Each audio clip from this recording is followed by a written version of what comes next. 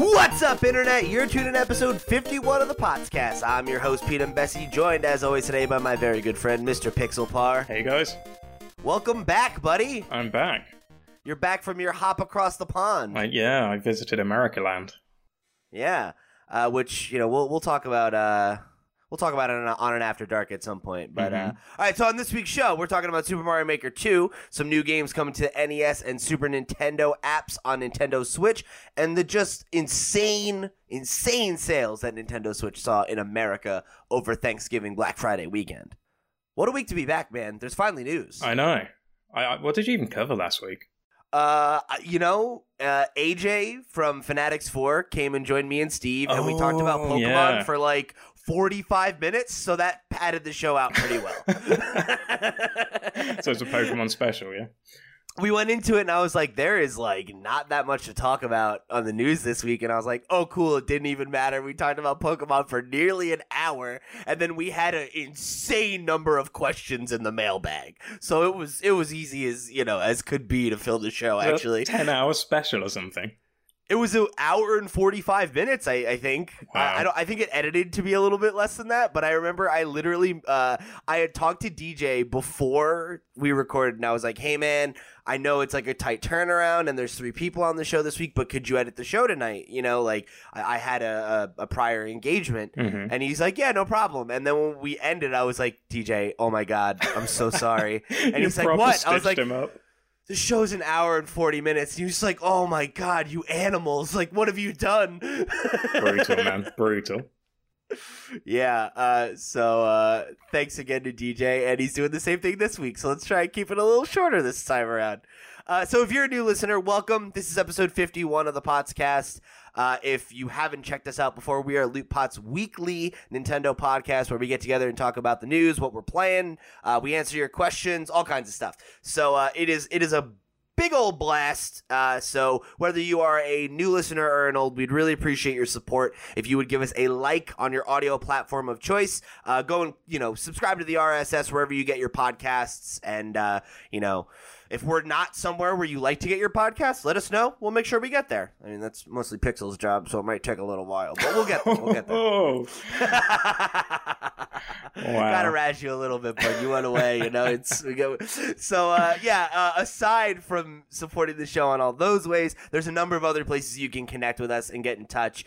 You can visit us at lootpots.com, follow at lootpots on Twitter, or you can write in with your questions just like some of you did for our mailbag section this week by writing into me at pete@lootpots.com, or by joining us over on our Discord channel, where we have an awesome, burgeoning little community of potsheads just like you out there talking about Nintendo, trading Pokemon, getting out there doing raids, getting out there doing battles. It's a great place to connect with other Nintendo fans like you, or to come chat with us, because we're in there all the time.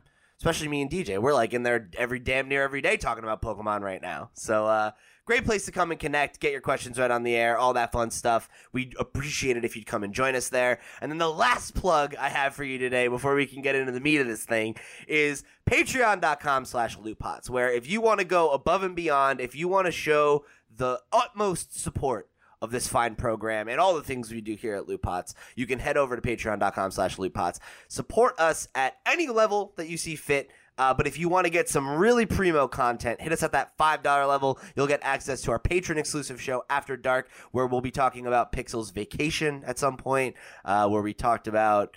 we had AJ on for the one that was supposed to go up last week, but will go up this next week, where we talked about Thanksgiving food, and we had him answer a bunch of weird questions. It was a good time. He said himself it's a fun show. You can go ask him that it's worth your $5. You're going to want to go check that out. All right, so that's enough shilling. Let's get into the show. I was waiting for you to breathe. I was like, when's he going to breathe? I'm like a used car salesman, I take that one deep breath and then just talk for 5 minutes. All right, so Pixel, you've been gone for it feels like a month. I feel like it's probably been like 2 weeks, but it's been a week. Is it really? You've only missed 1 week of shows? Yeah. No. That's bullshit. You've missed 2 because you haven't been on since Pokemon came out. No, I'm checking this. Hold on. I did a whole episode talking about it with DJ, and then we did a whole episode last week talking about it with AJ. So you definitely haven't been on in 2 weeks. Oh, no, I have. I was only away for a week, but it crossed over with the recording days. Yeah. Okay. Yeah, fair enough. I've been away for a week. But in listener terms, I've been away for 2. Right, which is what's important, because that's who we're talking to right now, is the listeners, who I'm sure have been dying to hear what you think about Pokemon, and you just haven't been here. No. So what's up? So let's start here.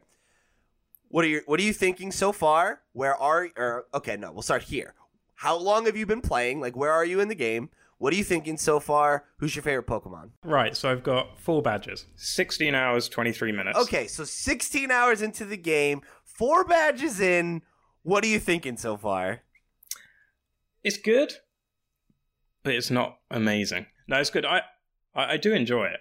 But it is lacking in a few areas, like the wild area. As much as I love it, it does feel a bit bare and a bit raw sometimes. Yeah. So I talked about this on the show last week. It is now live, my review of Pokemon Sword and Shield, which you can go check out over at lootpots.com. That was my big kind of takeaway from it, is like this game feels like it's a step in the right direction. I called it a major step in the right direction, and motherfuckers were tearing me up on Twitter about it. Like, fucking relax and read the goddamn review, not the pull quote. I take them to task pretty fucking well, I think. Anyway. Like, it is a major step forward in the fact that Game Freak have proven that they're aiming towards something that people actually legitimately wanted. Yeah. If they just released a Brest 3DS game, which it totally isn't. I know some people say it is, but it's just not. It's not. No. Then they would have just not taken any steps whatsoever. Like, maybe improved graphics is a little step forward, but the fact they've put in this like wild area, all that kind of stuff, makes it a major step forward. There's a lot of things in here that they can carry forward onto the next game, and I know people feel like we have to say that every time they release a game, like, oh, the next one will be better, oh, they'll push this forward next time. It's the truth, though. Like, that's like where we're at. Like, as long as Pokemon is on this annualized treadmill, like, it's going to be incremental changes, you know? And, like, I think more than anything, this game shows that they need to go away for, like, 2 or 3 years and make a new game. And granted, now that they have the engine and stuff, like, whatever. Like, make the Gen 4 re-release, like, do another Let's Go, like, whatever. Like, that's fine. But the main team needs a solid, like, three I would say 3 or 4 year development cycle would be fucking great, you know? Like, to be honest, they just need Nintendo to step in. You know, like how a lot of studios are pulled in for third party help. Yeah. When like Zelda gets Monolith Soft and stuff, they should do it in reverse of Game Freak and just offer them some support. Yeah, bring in some people to, like, you know, like, just squash bugs, like, help smooth out models, optimization, because that's all the things that are the worst, I would say. Like, you can argue that there are areas where there should be more content, or that content should have been delivered in a different way. Fine, I'll entertain that criticism. But I honestly think that the biggest problems with the game that aren't fundamental, they needed more time to innovate more and like realize ideas more, is that it's rough around the edges, you know, like, specifically when it comes to graphics. Because, like, I was talking about this with Mike, actually, where, like, the most frustrating thing about the game's graphics is that it's occasionally beautiful and occasionally looks like an up-resed PS2 game. Like, to be honest, Pokemon Sword and Shield are really good games if they were priced at, like, £30, so, like, $40 or so. Yeah, like they always have been. Mm-hmm. But this one's like 60? Yeah, it's a full price AAA game, and for that, like, you should hold them to a higher standard. Exactly. I'd still recommend the game. Like, it's good. Oh, yeah. But I think it's a hard 8 out of 10. You know, like, yeah, it's good. 7, 8 for me. Okay, you know? That's fair. But, like, things like Dynamaxing, like, I can see what they bring to, like, the game, but I personally don't enjoy them that much. It's an extra thing. If you commit to competitive play, like you said you're going to, I think you'll end up getting more out of it. Because that's the thing I like the most about it, is that, like, I think it's a fun way to break up gameplay because it's different, but it's also, like, the rewards are actually worthwhile because it's like you can get rare, powerful Pokemon and, like, good items that you need to, like build up your team and all that stuff later on. Yeah, well, I haven't done any like IV training or anything like that yet. EV training. You breed for IVs. I just don't want you to get torn up on Twitter like I did when you Oh, it's say... fine. Everyone knows I haven't played Pokemon since Let's Go was the last one I played, and then before that it was Pokemon Blue. So. You mean you didn't get into competitive breeding in Pokemon Let's Go? No, I kind of want to get into it now, but it just depends how much of a time drain it is, because, my time is limited. It's insanely quick now. Like, it's so fucking fast compared to how long it used to take. Like, I'm hatching Magikarp eggs right now, and I'm like, Jesus Christ, like, this is so fast. In, like, 15 minutes, I've gotten through, like, 10 of them. And, like, there's all those items you can use now where it's like, all right, cool, like, even if I get one that's not perfect, I can, like, use a bunch of items or, like, the jobs and stuff and just, like, backdoor my way into a, on paper perfect Pokemon. Yeah, look, the way I'm playing for it at the moment is I'm avoiding doing that kind of thing. You shouldn't do that in the main game. Yeah. No, I haven't used any of the stat boosting things or the leveling up things, like Save the 'em. items. Yeah, I'm going to complete the game, play through it as if I couldn't use those. Now I'm going to go back and tweak all my Pokemon after I've completed it for competitive play. That's kind of how I anticipated doing it, and I've managed to play like 16 hours so far just by doing it. Bearing in mind, a lot of that was spent in the wild area. So how long did it take you to go to the wild area or to get out of the wild area the first time? Like, do you remember around how long it was before you did the first gym? Yeah, I think I did the first gym at like 4 or 5 hours. Yeah, I was pretty similar. I think I was 6-7 hours in. Mm-hmm. I was just exploring around, and because Emily, my girlfriend's got the game as well, we were playing like local wireless in the Wild Zone, which is really smooth compared to like online where it's jittery as hell. So fighting things together, it was enjoyable. They chuck some NPCs in there with you. So that made it more fun for me. When I went back and played it with just online, the amount of people going around on bikes and like disappearing and glitching in and out just really bugged me. Like, I didn't enjoy that as much. Yeah, that was one of my biggest criticisms of the wild area, is that like the online thing feels dated. Like, it reminds me of, like, something like Phantasy Star, where it's, like, you're in, or, like, Destiny, where you're, like, in one of those lobbies, and, like, you can see all the people running around and stuff, but, like, you can't really interact with them in any meaningful way. So, like, because of that, and because it leads to all the frame dips and everything, like, it never felt super worth it to have it on when you were there, and when it's off, it feels empty. Because there's nobody there, and there's not enough NPCs. If you had like 4 people playing like local network with you, I think it would actually be perfect. But the fact that middle ground can't be achieved unless you're all sat in a room together is like the big issue with it. It's one or the other. It's either empty or choppy. That's what most people are experiencing. Yeah. And it's funny because I definitely seem to have run into less technical issues than most people. Which is, like, I gotta say, it's funny. Like, I'm not a particularly lucky guy, but I always have that luck. Like, I have never had a day one launch console, like, break on me. Mm-hmm. I, like, knock on wood. I almost never run into really bad, like, game breaking or, like experience impacting glitches. And, like, I've seen the footage, like, or I watched, like, Mike play at his apartment or his house and saw like how much it was like slowing down, his gameplay and stuff. But for me, like, it really hasn't been a big problem. No, I've not experienced any issues whatsoever yet, apart from the online kind of lagging a bit. That's what I meant. Like, with the online, like, I wasn't getting a huge frame rate loss, like, while I was in the wild area and stuff. For me, it's not whether it's big or not, it's whether it's noticeable that matters. Like, if it detracts you from the immersion of the game, then it's a problem to me. Yeah, I agree. And, like, I'm willing to accept a certain amount of that kind of stuff. Mm-hmm. Like, I would say that in my experience, and I wrote this in my review, there's nothing that I experienced in Pokemon that was, like, worse or even, like, necessarily, like, different than what I saw in Breath of the Wild or Link's Awakening, It's a very similar. The frame drops in the wild area are kind of like running through the Korok Forest in Breath of the Wild. But the problem is, in Breath of the Wild, that Korok area, that is so small compared to the rest of the map, whereas in Pokemon, the wild area, if you're playing online anyway, is a major portion with that issue of the map. And it's also like the main hook of the game. So a little bit less acceptable. I'd like to see them kind of... It makes it annoying for people that are trying to get like Pokemon from different regions, but I reckon if they'd kind of region limited it, like to like Europe, or at least given you the option to switch between, I haven't seen that option in there. My thing is, like, it doesn't even matter because, like, you can't interact with anybody in a meaningful way. So even if they just region locked it for, like, the sake of walking around. Mm-hmm. I reckon that would actually solve, like, this is me kind of backseat developing with no experience, but I have a feeling that the connection would be better and there might be less lag if they kind of went EU to EU, you know, North America to North America, Japan to Japan, just for that aspect of the game.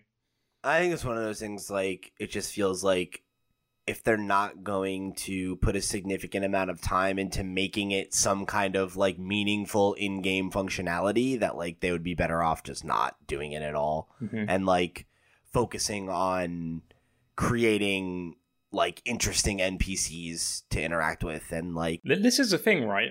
This is totally what I expected Game Freak to do, and no one would have known. Like, and if it got revealed, no one would really care because it doesn't serve a purpose. But if they just switched all those players out for actual NPCs, so it just looked like it was people online, it makes no difference to the gameplay. But it would help the performance. Yeah, and I mean, like, make it so you could go up and battle them and stuff. I don't know. Like, that's what I would want out of that system, and it's disappointing that we're not there yet, you know? Like, and we could get there, but I don't know. We'll see. That's one of those things that, like, I'm not sure that that's ever gonna come to fruition in the way that you want it to, because Nintendo's online is trash. Yeah, the one thing, like, the one basic example of online that I really liked, where it wasn't going to impact the game, and it wasn't that meaningful, but it was a nice touch, was in Wind Waker HD, where you used to get the little messages in the bottles. Yeah, that was fun. If they'd taken something like that and just applied NPCs with real player names in the wild area, and then given them little messages that they could tell you, or, you know, add me to trade this, then that would have been perfect. And I'm sure that would have performed way better than trying to drag all these characters in and have them shooting around on bikes. I think that's reasonable. I think it's funny, like, I think that's generally where we as, like, a culture of gamers have come out on it, where it's like, it's good, not great. Mm-hmm. But it's Pokemon. So, like, it's one of those franchises where it's like good enough is, like, great. Yeah, because the bar is low. To be honest, if I hadn't got a really good pre-order discount on it for the dual pack for me and my missus, I probably wouldn't have bought it day one. I would have waited for, like, Black Friday, because it got... What a monster. Hey, it got reduced down to like 35 quid in Black Friday. That's when I would have picked it up otherwise. Yeah. So, you know. But yeah, worth playing. Don't shell out 60 quid for it, though. I would say it's worth $60 if you... Like, I don't feel like I spent too much money on it, is the thing. You know, like, I don't disagree with you that I feel like for $60 I would have liked to see more, but I don't feel like it's not worth full price. You have to bear in mind, so because it's $60 is RRP in America, right? Yeah, it's like normally $59.99. In the UK, it's the same, but in pound sterling, so that would equate to like $79 as RRP. Okay. So games are expensive for you guys, huh? They are, but like retailers do fairly decent discounts on them normally. Yeah. Again, like I got both the games for a lot less than that, so. Yeah, man, fair enough. I mean, that's my thing, right? It's like, you know, you need to decide what you think games are worth with your own. My thing is, I guess, if you are the kind of person who loves Pokemon, you probably bought it day one. And I would say that I don't personally feel like it is overpriced. But obviously, if you can get any game for less money, you should probably do that. So, for any game ever.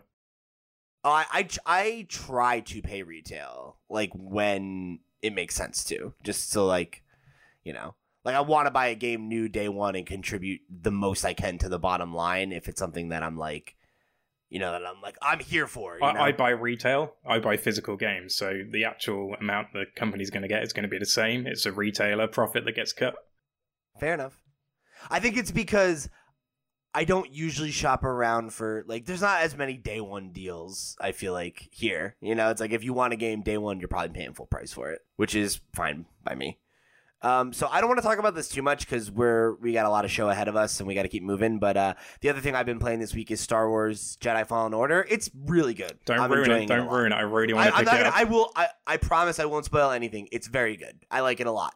The story's really good, and I've been having a lot of fun with it. I know a bunch of people in our Discord have been playing it. I know we were talking about it with Asobi a while ago. And so I really am enjoying it. If any of you listeners want to talk to me about it, just come hit me up like on Twitter or something, or join us in the Discord, and we'll talk about it. But just for clarity, that's a PS4 game, right? Yes. Yeah. So everyone grabs their Switches and goes to the eShop. Yeah. Where is it? Where? Yeah, that's why I won't belabor the point too much. Also, you don't want anything spoiled for you, but it's good. It's worth checking out. I would say. All right, so before we jump into the news, we're gonna jump into the mailbag a little early this week because I'm gonna level with you listeners. I was late to throw up the call, so we only have a few questions. So we're just gonna jump into them now. So this first one comes from just take a wild stab in the dark. Who do you think this comes from first? Could it be? Oh, I don't know. Asobi? Yes! Oh my god, it's Asobi! Asobi writes in this week over, he wrote into me at pete@lootpots.com, just like you can, and wrote in and said, "Hey there, Pete, Steve, and Pixel." Rest in peace, Steve. Just in case. Here are my questions for this week. Number one, first of all, hope you had a wonderful vacation, Pixel. Did you play anything while you were away? Pokemon. I played Pokemon on the flights, yeah. There you go. Do you guys have any Christmas-themed games you can recommend to me? I need something to get me in the Christmas mood even more. I can't think of any, Christmas-themed games, per se. No. Like, in terms of games that I, like to play around Christmas, I feel like this time of the year is, great for, story-driven games, maybe games you've got a bit more time for. Yeah, maybe snuggling up with a significant other, or maybe if you're single, you get under a nice blankie, get yourself some hot cocoa or a nice hot tea, chill while it's snowing outside, play through a nice story that you can engage with, something like Life is Strange or maybe one of the Telltale games, something like that. Those are the games I like to play this time of year, I feel like, the most. Yeah, I'm just trying to think of games that are centered around. I know games like Moonlighter have Christmas events in them, and I think Stardew Valley does as well. Stardew's a good one too. That's a cozy game. Mm-hmm. I don't know. You know what's fucked up is the game I really like to play the most at Christmas time is Animal Crossing, and Nintendo's fucking me. Well, yeah, we should all play Pikmin over Christmas. That'd be great. There we go. All right, number 3. What were your most disappointing games of 2019? That is a good question. I don't know. I don't feel like I've been very disappointed with games this year. No, I'm generally pretty good at looking at a game and going, that's going to be not very good. And I don't think I've picked up any disappointing games this year. I'm pulling up a list right now of the games that came out this year so that I can see if there's anything I'm missing. I haven't picked up that many games this year, actually, compared to last year. Yeah, there wasn't that many games out this year as compared to even the last 2 years. I feel like not that there wasn't anything major, but it definitely was it felt like a smaller or a more quiet year, I guess. Yeah. Songbird Symphony. I got a review code for that. I never reviewed it because I got a bit in. I was just bored of it. That wasn't great. I wouldn't call it terrible though. It was a bit disappointing, but that's just because I expected more from it. I think in a similar vein for me, Kingdom Hearts 3 is a game that I looked forward to since I was a prepubescent boy. And not that I didn't like it, but I played it, I got about halfway through it, and I was really loving it, and then just kind of fell off of it because it's it's just more of the same, and it's incomprehensible nonsense, So it's I still have a soft spot in my heart for Kingdom Hearts, but I think the time for me to get the max level of enjoyment or emotional reward from that game is behind me at this point.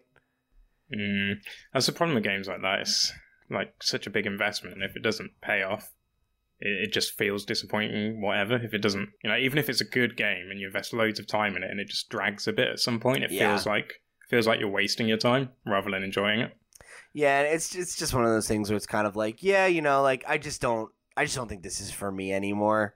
And Yeah. like I will always love Kingdom Hearts on some level, but like I don't know that I really have much interest in it anymore. Like I'm gonna go back and finish 3 at some point, but it just it didn't hit all the notes I was hoping it would. Didn't click. My friend Pedro was also a disappointment. I reviewed that for the site. It wasn't bad, but I thought it was going to be really like funny and quirky and different, and it was just kind of generic. Yeah, that's the thing. That had really good marketing. Like the marketing It had was so good. Really good marketing, and the game itself is just okay.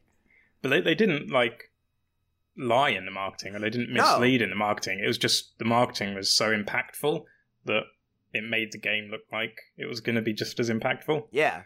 Whoever did that trailer was like fucking brilliant, like totally nailed it.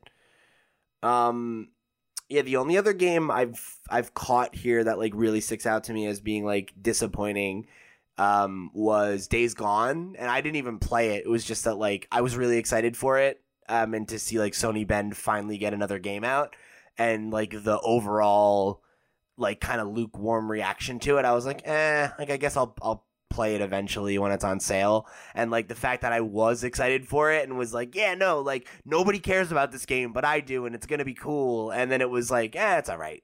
It's like, okay, oh well. So I think that answers that question. Number 4, not a question, just want to tell Pete to play Disco Elysium because it is a game of the year material in my opinion and should really be played by every fan of pen and paper. Thank you for the recommendation, Asobi.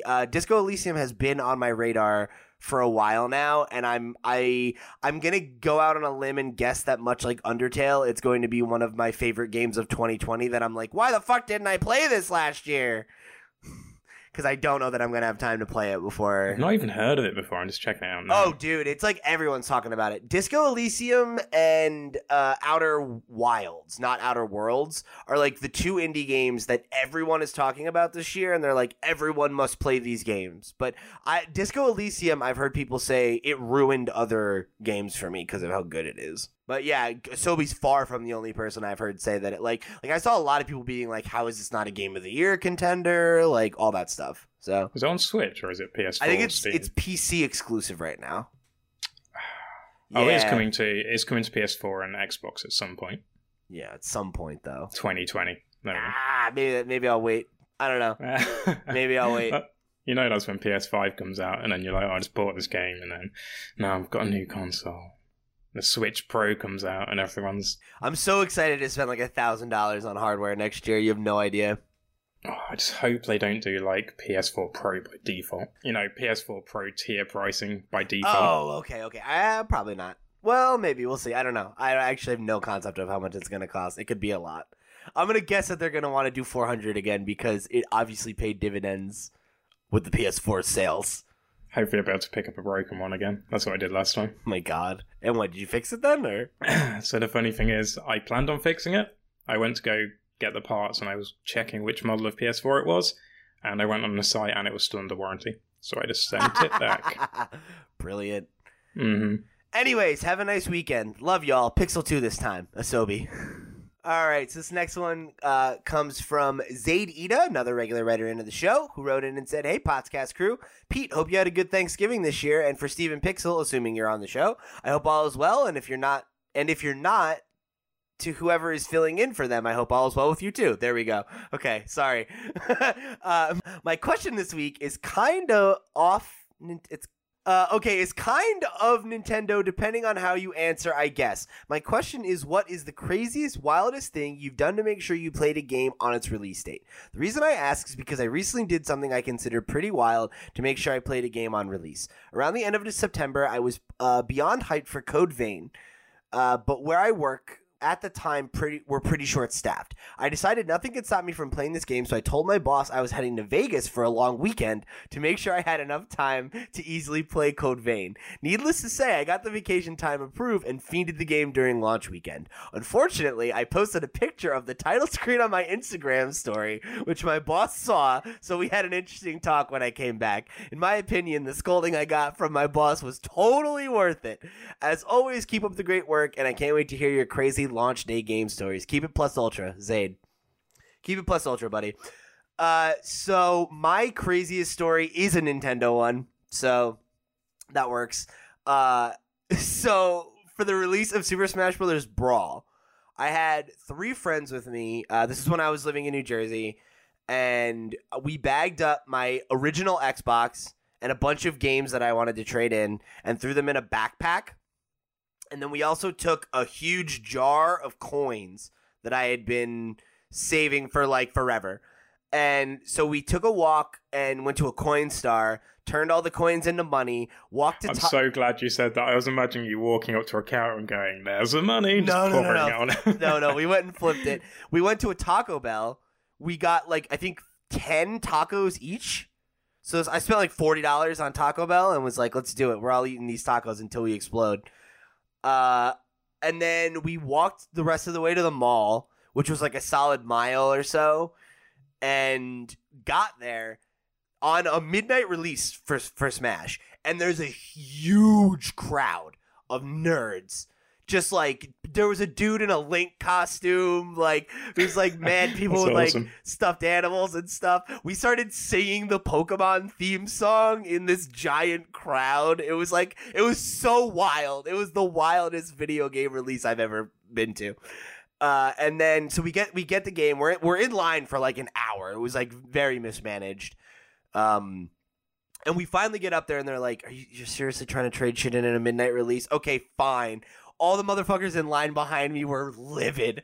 I was like, whatever, I don't care. We're doing it. I brought it here. I'm not coming back. Like, trade it in. I ended up having enough money from the coins to buy the game. I didn't even need to trade any of this shit in, but I did it anyway. Ended up leaving with the game. We walked back home, and then we stayed up for like 3 or 4 hours until the sun rose, just jamming out like singles, like fucking trying to unlock characters. Wow. It was awesome. Yeah, I don't know how to follow that. I've never really had a crazy launch day one. Like, the worst thing I did, it was not even bad, but like, I didn't have a Wii when Skyward Sword launched, and I really wanted to play it, so I just went to a secondhand shop, bought a TV, I didn't have a TV either, by the way. You didn't have a TV? What were you doing in 2009 or whatever? I was like at uni still, man. I had a TV then? No. You just didn't play video games for that long? We did, but we played it in one guy's room. He had an Xbox in there. Okay. So yeah, I went out and bought Wii, TV, the game, and one of those little add-ons that you had to have for Skyward Sword, so I could buy a cheap controller. That's the craziest thing I've done. Like, if there's a game I really want to play on launch, I can just take the day off anyway, Yeah, so. You're an adult now. Uh-huh. Okay, yeah. So thanks again for writing in to both of you guys. So this last question comes from our Discord, which, like I said, go join the Discord. In the podcast chat, I throw up a thread like pretty much every week, but I forgot this week until the last minute. So we only got one reply this week. This one comes from actually a friend of mine, Eddie Road Dog, who you can catch. I'm often a guest on his podcast, the Gamerdelphia podcast. So Eddie wrote in and said, I got one. Looking ahead to 2020 with the next consoles releasing and the hype for games like Final Fantasy VII and The Last of Us, what can Nintendo release to say number one throughout the year? Breath of the Wild 2, man. Yeah, Breath of the Wild sequel. That's it. And Pikmin. I would say Super Mario Odyssey sequel would be another one. Yeah. A Switch Pro model. That's probably it. Metroid. But that's not going to happen. Yeah, it depends how they pitched it. If they managed to get Metroid out next year and it was like full-on Halo-like marketing. Yeah. But like, it would have to be really fucking good too, is the thing. Because like, people don't really care about Metroid. Like, Metroid is a brand that has... And I don't mean that with like shade. I can hear Max crying. I know, he's going to like tweet at me and be all pissy about it or whatever. Like, I'm not saying that it's a value judgment about Metroid. It's that Metroid has like the cultural... cachet and the iconography respect of something like Mario or Zelda, but it's never sold like those IP do. So yeah, I think like we've always said this, like when the new consoles come out, that's when Breath of the Wild 2 or whatever they call the sequel will come out. That's going to be their standing ground, I think. I think that's probably a good bet, honestly. All right, so thanks again to Eddie and Asobi and Zaid for writing in. If you want to write in again, you can hit me up at pete@lootpots.com. Get us at Twitter when I throw up the weekly thread if I remember it, or over on the Discord. So yeah, write in with your questions. You'll hear your thoughts right on the air, just like these fine folks did. All right, so we got a couple items on the news list this week. Let's jump right into them. First one is Super Mario Maker 2 has gotten a pretty significant update, the first one ever for some reason, where the real highlight is that it adds Link, but it also adds a number of classic Mario enemies like Pokey and Spike and a number of classics that have not made the cut yet. But definitely the most interesting thing is the Master Sword item, which unfortunately you can only use in the 8-bit style, but it lets you turn Mario into Link, and he gets a number of pretty interesting and unique powers that are Link abilities. You get a bow and arrow that you can shoot in 3 directions, up, down, diagonal, or straight forward. He has a bomb, obviously the Master Sword, which you can actually use now. So it's not if you played Mario Maker 1, it's not that just, palette swap kind of thing. It's actually a fully playable Link, and will obviously pretty significantly affect the way that courses can be built. So very, very cool addition. So what did you think about this?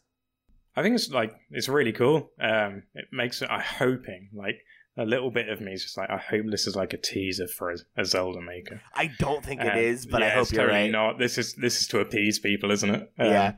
But it's really cool. It opens, like you said, it opens up so many new gameplay possibilities, like shooting, things from that Mario couldn't otherwise reach, and you've got downward thrust now as well, so you can bounce off enemies. Oh essentially. yeah, that's the other thing. Mm-hmm. So I'd be really interested to see kind of the levels people come up with, because most of the courses are similar in some way. You got the musical ones, you've got the puzzle ones. Standard, yeah. But adding Link in there, I think it will kind of encourage people to make it more Zelda-ish, more puzzly, more combat orientated, rather than just kind of a Mario run. Yeah, absolutely. Which is cool. I think my only gripe with this, I guess, is it feels late. I definitely feel like Mario Maker 2 came out to not quite as much fanfare as I think a lot of people expected, and I think Nintendo themselves have said that it underperformed based on their expectations. So not to say that it was a failure or anything like that, but I think if they had regular updates like this every month, that people would still be hot on this game, Yeah, I think if they added Zelda, more Zelda elements, or Animal Crossing element, they could go with any franchise really, like Metroid. And packaged them up as DLC, people would buy it. People would love it. I'm glad that they did Link for free, but if they just added a bit more in, it would have, made it a bit more interesting. Yeah, and I mean, I think the thing is, they probably don't even need to charge for the DLC, because if they are doing regular content updates, that'll make this a game that people continue to buy in the same way that they continue to buy Mario Kart 8. Yeah. It could just be a PR stunt, to be honest. Obviously they're adding it to the game and it's coming, but the timing of this announcement right before the holiday period, to me it just seems like they're trying to push Mario Maker 2 back into the news spotlight so they can sell some more over the holiday period. But I hope it isn't just that kind of hollowware update, and it's something they're going to continue to do to kind of improve the longevity of the game.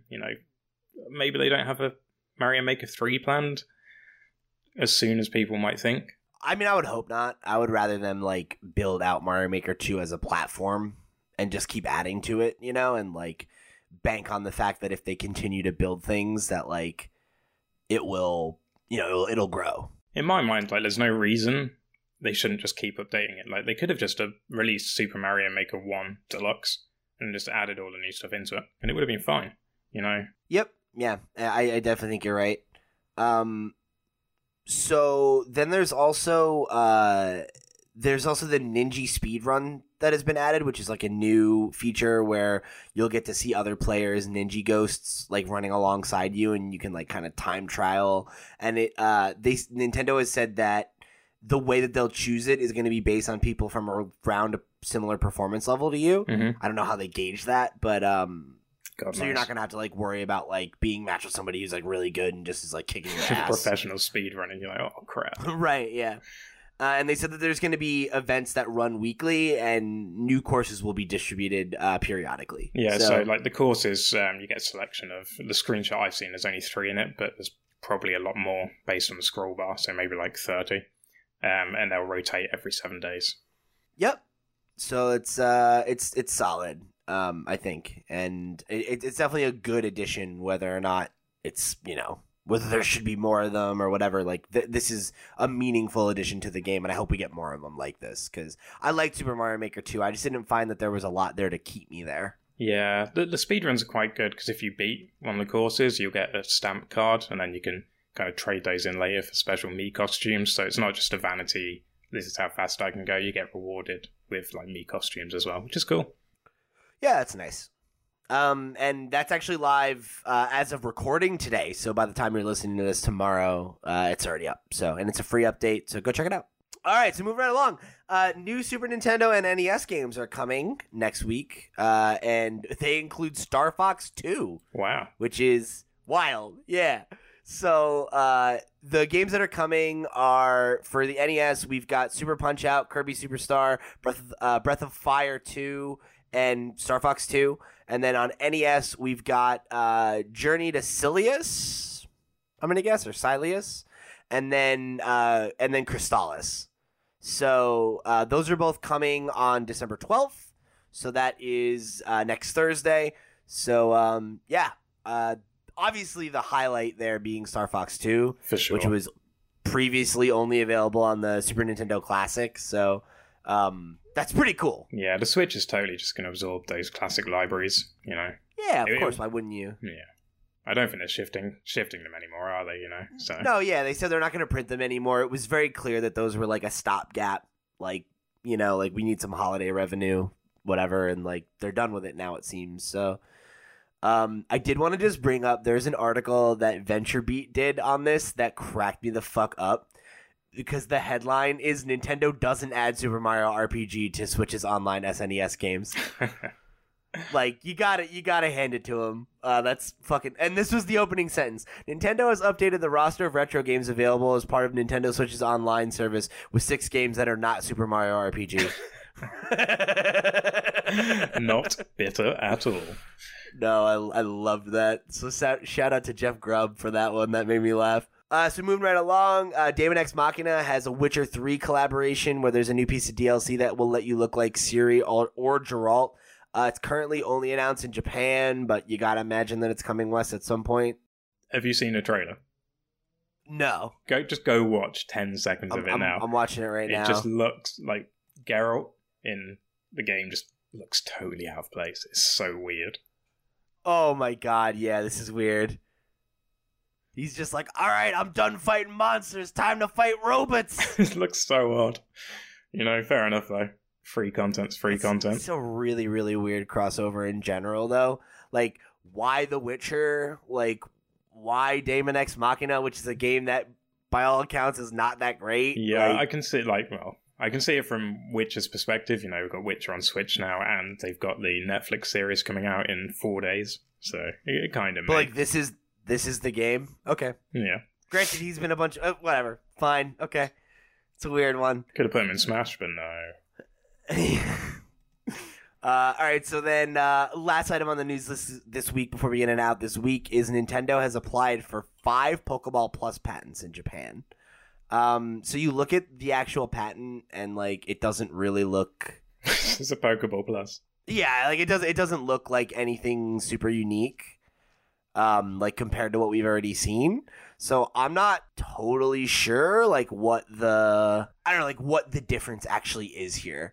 Like, my first thought was when it was like, okay, cool, there's like 5 of them. I was like, all right, maybe they're going to make like different ones. Like, one's like, it's like, oh, it's a Great Ball controller. It's an Ultra Ball controller. Like, that kind of thing.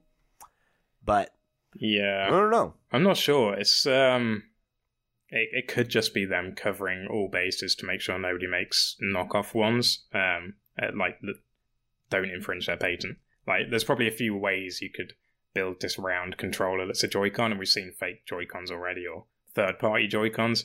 So they could just be covering their bases to make sure they have patents for every conceivable way they can think of building it. That makes sense. Otherwise, we might be getting a Let's Go game again next year, and you might be able to get Pokeball, Master Ball, Ultra Ball, whatever ball. Could go either way. That's kind of where my mind went with it. Is I'm thinking that might be the case. Yeah. I haven't looked at the patents close enough yet to see if there's any major changes in them, but just from the images I'm looking at here, it looks pretty much the same. Yeah, it looks that way anyway. Like, there doesn't seem to be anything, like, too significantly different. So I would guess they're either covering their bases or we have a Johto Let's Go coming out. And, like, there is a thing in the Gen 2 games where that was the introduction of the specialty balls that you could go and get made by Kurt in Azalea Town. Okay. So I'm wondering if maybe it'll be like special editions of the balls based on those apricorn balls or whatever. I don't know. It's just odd because obviously for a patent, like if they're just going to skin the balls differently, they don't need the patents, Yeah, but I'm wondering if maybe they modded the tech a little bit, like since that. Maybe there's cheaper parts out now and there's a better way to build them. Yeah, something like that. Yeah, I don't know. It's an interesting one for sure. It's a mystery. All right, so moving along now. This week, on Friday, December 6th, we've got Immortal Planet.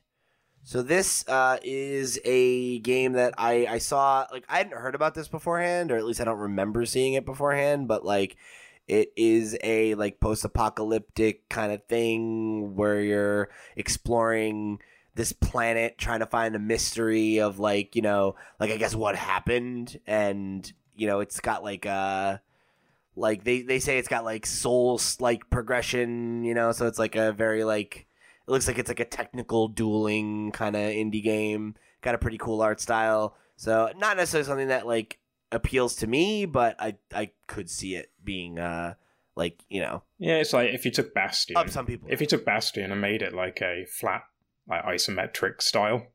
Yeah, I know it's isometric already, but if you took like the flat design philosophy and made it isometric, that's kind of what it looks like. Yeah, it's definitely got like a pretty good aesthetic. So I don't know, check it out. If that kind of thing sounds like your bag, might be worth keeping an eye on. That same day, we've got Assassin's Creed: The Rebel Collection. We talked about this last week on the show. This is that pack that comes with Black Flag and Rogue, $40. It's got all the single player DLC. Pretty good deal. It's got Black Flag in it, so Yeah, it's the best Assassin's Creed game. Mm-hmm. So yeah, if I was the kind of gamer who had more free time, I might pick that up. I like Black Flag. To be fair, I never finished it. I had it on Wii U and the disc. I never did either. The disc broke halfway through. I was gutted. I just wasn't very interested in playing Assassin's Creed anymore. So like I spent a lot of time like just doing the pirate shit and never really played the main game. It was just like, yeah, I've had my fill. Like there was a point for like 2 weeks where I played it like every night and would just go out and like get in ship fights, and that was all I was doing. Yeah, it's odd. Like they should have released some standalones for like 15 quid each or something, and they would have sold brilliantly. Like I wouldn't buy the collection because there's no way I'm going to sit through 2 Assassin's Creed games with all the Switch games that are out now. Yeah, $20 each though isn't a bad deal. Yeah. So like one to keep an eye out for like a sale maybe. All right, on Tuesday, December 10th, we've got Shovel Knight King of Cards and Shovel Knight Showdown. If you have the like. I forget what it's called, but the Treasure Trove. Yeah, you get both of these for free as free DLC. If not, you can buy them both a la carte for what is it, 15 each? Not $10 each. So $9.99, isn't it? Yeah. So check that out. I love Shovel Knight so much. Definitely going to be playing these games. Don't know if I'll play them on launch day or like if I might have to wait a bit. I got a lot. Did you buy Treasure Trove? Now. Yeah, I bought the Treasure Trove on Switch. Yeah, as soon as it came to Switch, I bought it again because I just love Shovel Knight. Yeah, I think I've triple dipped on that one. I think. Yeah, I think I bought 3 copies of it too. Mm-hmm. Yeah, I did because I bought it. I bought it on Vita, which gave me the PS4 copy. I bought a 3DS copy for a friend, and then I have the Switch copy for myself. Oh no, I think I've quadruple dipped on it. Switch, 3DS, PC, and PS4. Hell yeah. Wow. I just gotta get it on Xbox. I don't have an Xbox, so. Get one just to buy Shovel Knight.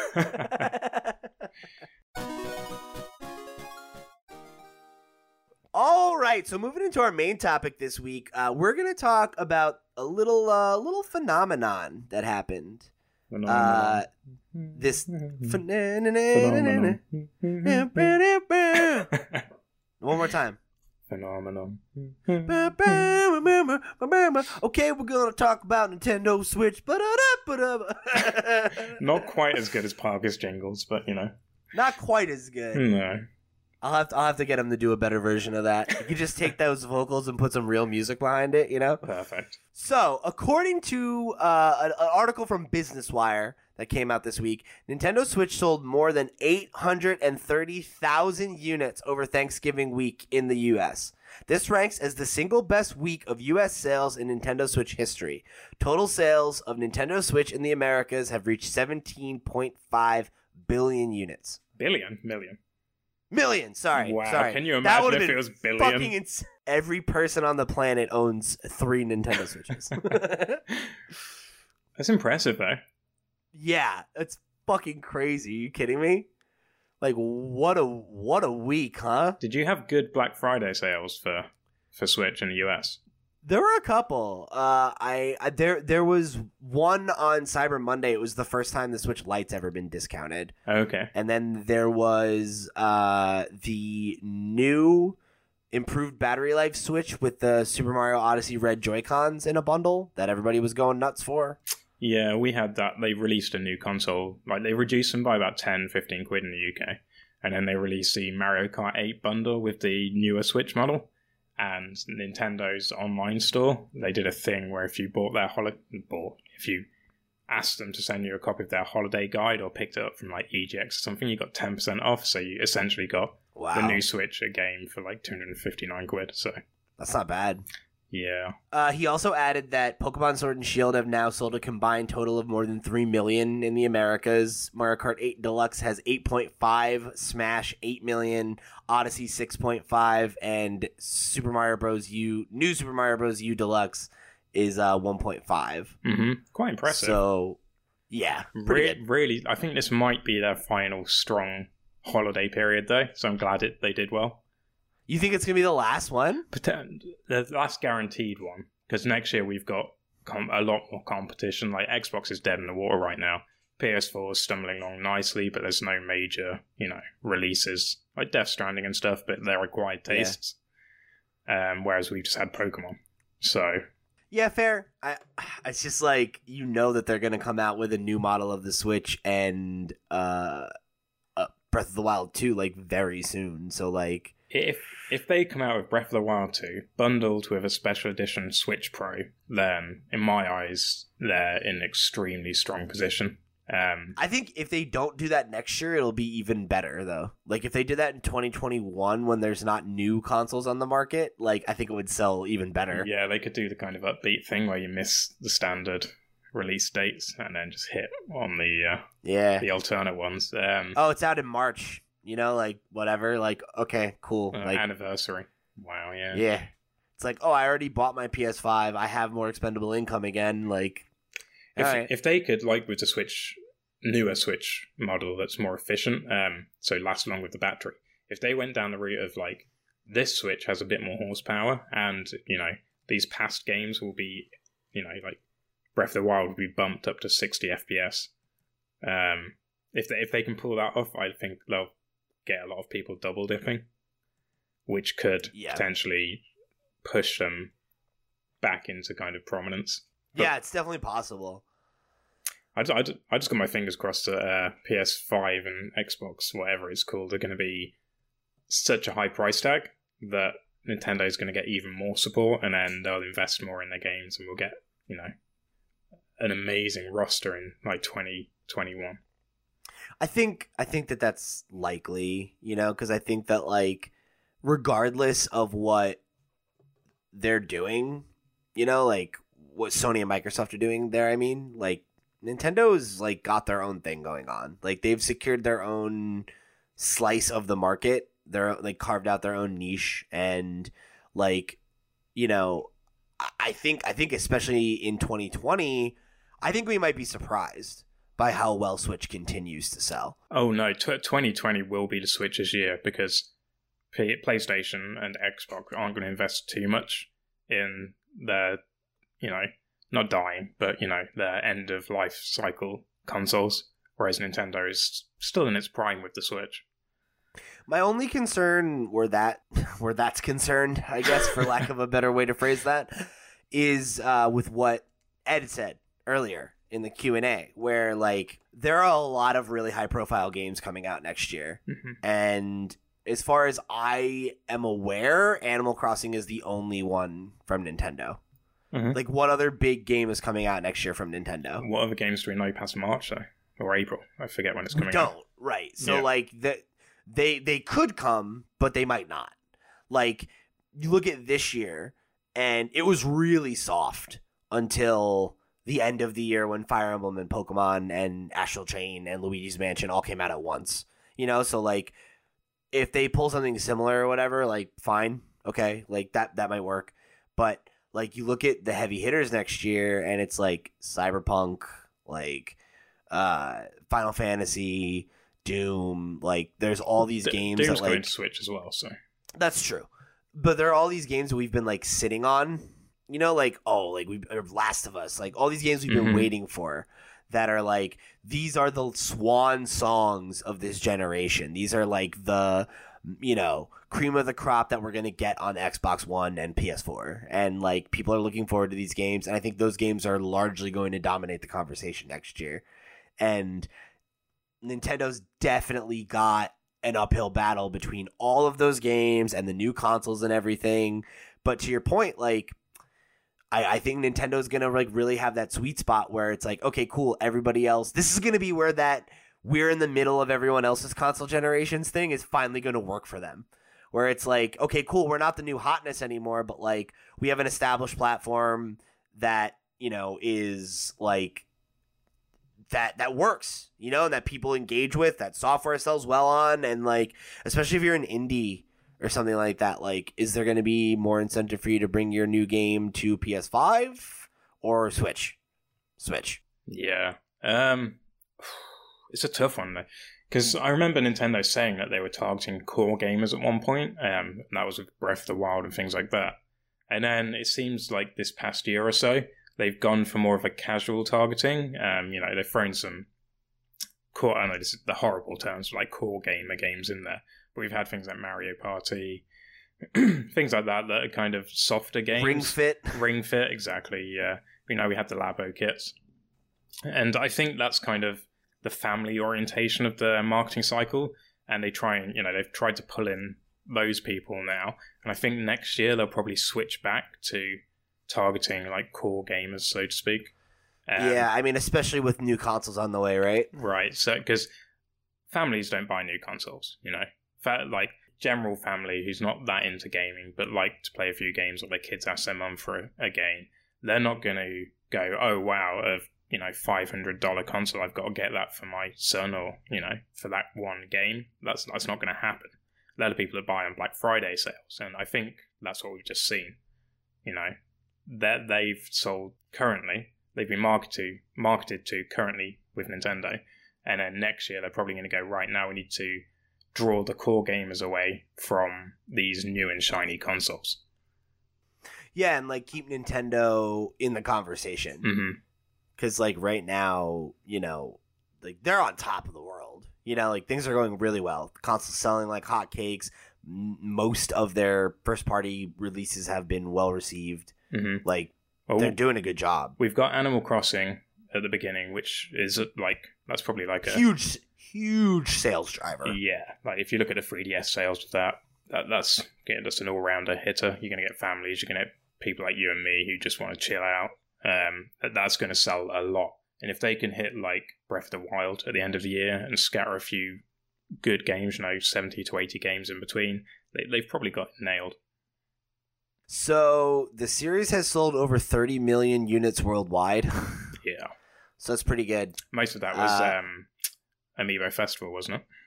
Oh yeah, absolutely. Yeah. Let's see. Let's see. Oh, I don't even think they have the number for Amiibo Festival. Oh, yeah, okay. Amiibo Festival was a critical and commercial failure in Japan. It had sold only 26,325 copies. It's only sold 26 copies. That's fucking rough. Yeah, that's bad. Yeah, so it looks like the original Animal Crossing sold 2.32. Wild World was 11.75. City Folk was 3.38. New Leaf was 12.21.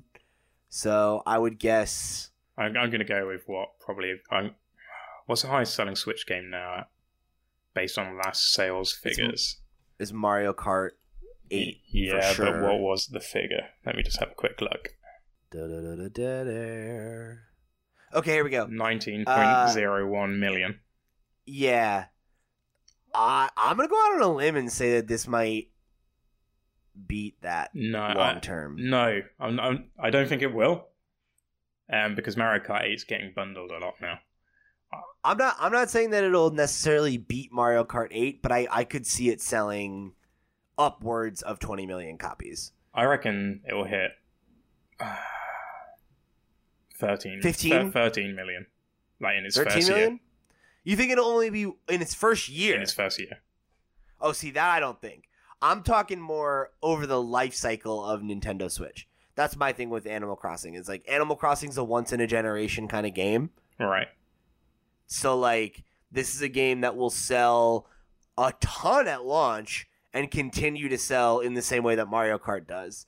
Probably for the rest of the Switch's life. Oh, for sure. I reckon we're looking at... And you gotta imagine that's gonna get bundled a lot, too. Like, maybe 19 is bold. 15, I think, might be... Well, lifetime. Reasonable. I think that's fair. But I reckon they'll shift like 11, 12 in the first year.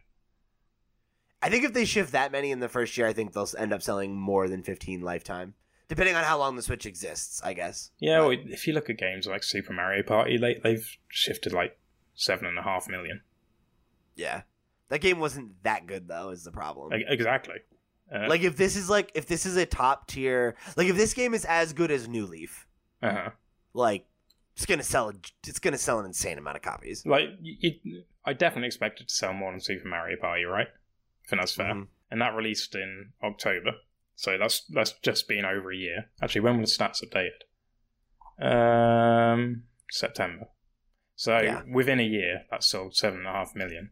So I think like 11, 12 for Animal Crossing in its first year is a fairly good estimate. Pretty reasonable. Mm-hmm. Yeah, it's gonna be interesting to see like how much that moves the needle, like, and like how many consoles it sells too. If they bundle it, like, I hope they don't do. It makes sense to do a Switch Lite bundle, to be honest. But I really want to see some more core Switch bundles. Yeah, I mean, do both. Like, get them both, man. Yeah, they won't do that though, because it'll divide their marketing. I think they'll just go for one. I know, you're probably right. They'll probably just go for a Switch Lite because like that makes sense considering the two highest selling Animal Crossing games were handheld games. Yeah. And I think that's what most people associate it with. And like, particularly in that audience of Animal Crossing players that are like more casual, like female players, you know, like I know so many women who played the fuck out of New Leaf and like own maybe like 4 or 5 other games on their 3DS. That's totally how I got into Animal Crossing. My girlfriend loves it. And I don't know.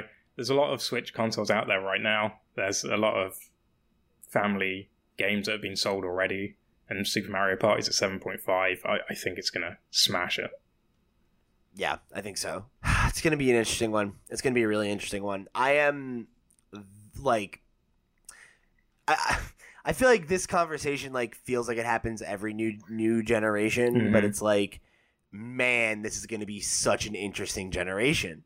Because like Nintendo's in the healthiest spot they've been in a while, like in terms of like general, because obviously like there's the huge outlier of the Wii generation in terms of units sold and everything, but like, are you talking Wii U or Wii? Wii, right? The Wii, yeah.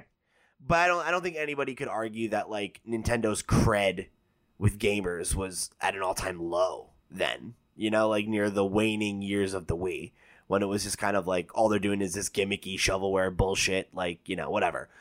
So you look at where they're at now and like they're in a really strong position with like owning whatever market they want. Like this thing appeals to hardcore gamers, it appeals to casuals, it appeals to children and families. Like it's like the perfect Venn diagram.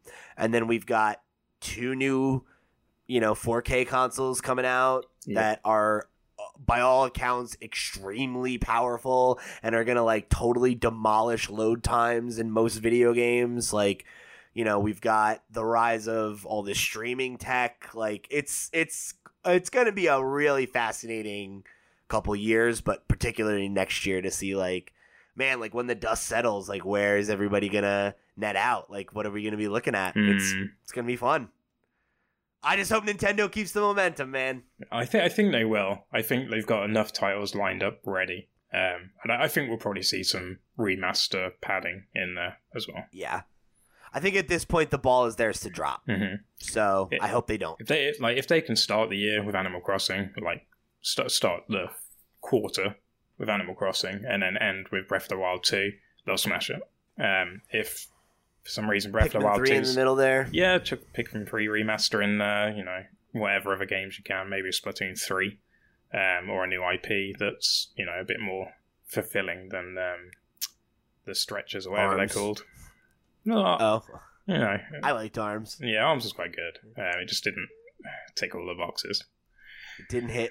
Yeah, if they can do that, they've nailed it. If Breath of the Wild 2 gets released in 2021, then next year could be a struggle for Nintendo. I think the nice thing is that they've got such good momentum right now that a year that they struggle through is not necessarily going to kill them. No, because they've got Zelda on the way. You got to imagine there's going to be a Pokemon game out next year. Like, they're going to be fine. Like they can tread water with Animal Crossing. We're 100% going to see like Breath of the Wild 2 at E3. You know, that's going to be there. Animal Crossing is probably going to be their lead title, with a nice trailer at the end, like we got with Breath of the Wild. And just the marketing alone might carry them through, but if we don't get a release of something major after Animal Crossing, then we could dwindle away towards the end of the year. And it's not something I want to see because it's disheartening when you own a console and you've kind of already reached the peak of software. Yeah. Which I don't think we have. No. I think there are a lot of games out that are going to be representative of the best of Nintendo, but I think that there's a lot more that they can still do. You got to imagine there's a Three Houses, not sequel, but successor with that same engine in development as well. So it's like they've got a lot of cards left in the deck. You know, there's got to be a Breath of the Wild 2. There's got to be a Super Mario Odyssey 2. Isn't there a Xenoblade remaster coming out? Is that next year? Oh, there is. Yeah. There is. I think that is next year as well. So they've got stuff. It's just, is any of it going to be as compelling as Zelda or Mario or Pokemon? Animal Crossing is, but is anything else? Probably Who not. knows? No. We'll have to see. Yeah, fair enough. I hope so. We'll leave it at have that. to see. So, thank you guys for joining us here on another episode of the podcast. Great to have you back, Pixel. You know, let me just real quick jump through the plugs again. If you want to support the show, go give us a like on your audio platform of choice. Go subscribe to the RSS so that you know when these episodes go live. Let us know if there's a podcast platform hosting podcast hosting platform. Excuse me. Worst presenter ever. Get out of here, man. That you'd like us to be on, let us know. We'll be there. And, you can go visit us at lootpots.com, at lootpots on Twitter, youtube.com/lootpots, twitch.tv/lootpots. We're all over the goddamn place. Join the Discord. Come chat with us. Trade your Pokemons, let us know what games you're most excited for over there for the next week on the podcast. All that fun stuff. If you want to go above and beyond, head over to patreon.com/lootpots. Support us at that $5 level. Get access to our Patreon exclusive show After Dark and hear about all the stuff we've got going on in our lives that doesn't relate to the Nintendo Switch, which surprisingly is a lot. So with that, we'll catch you next week for another episode of the podcast. Love you, babies.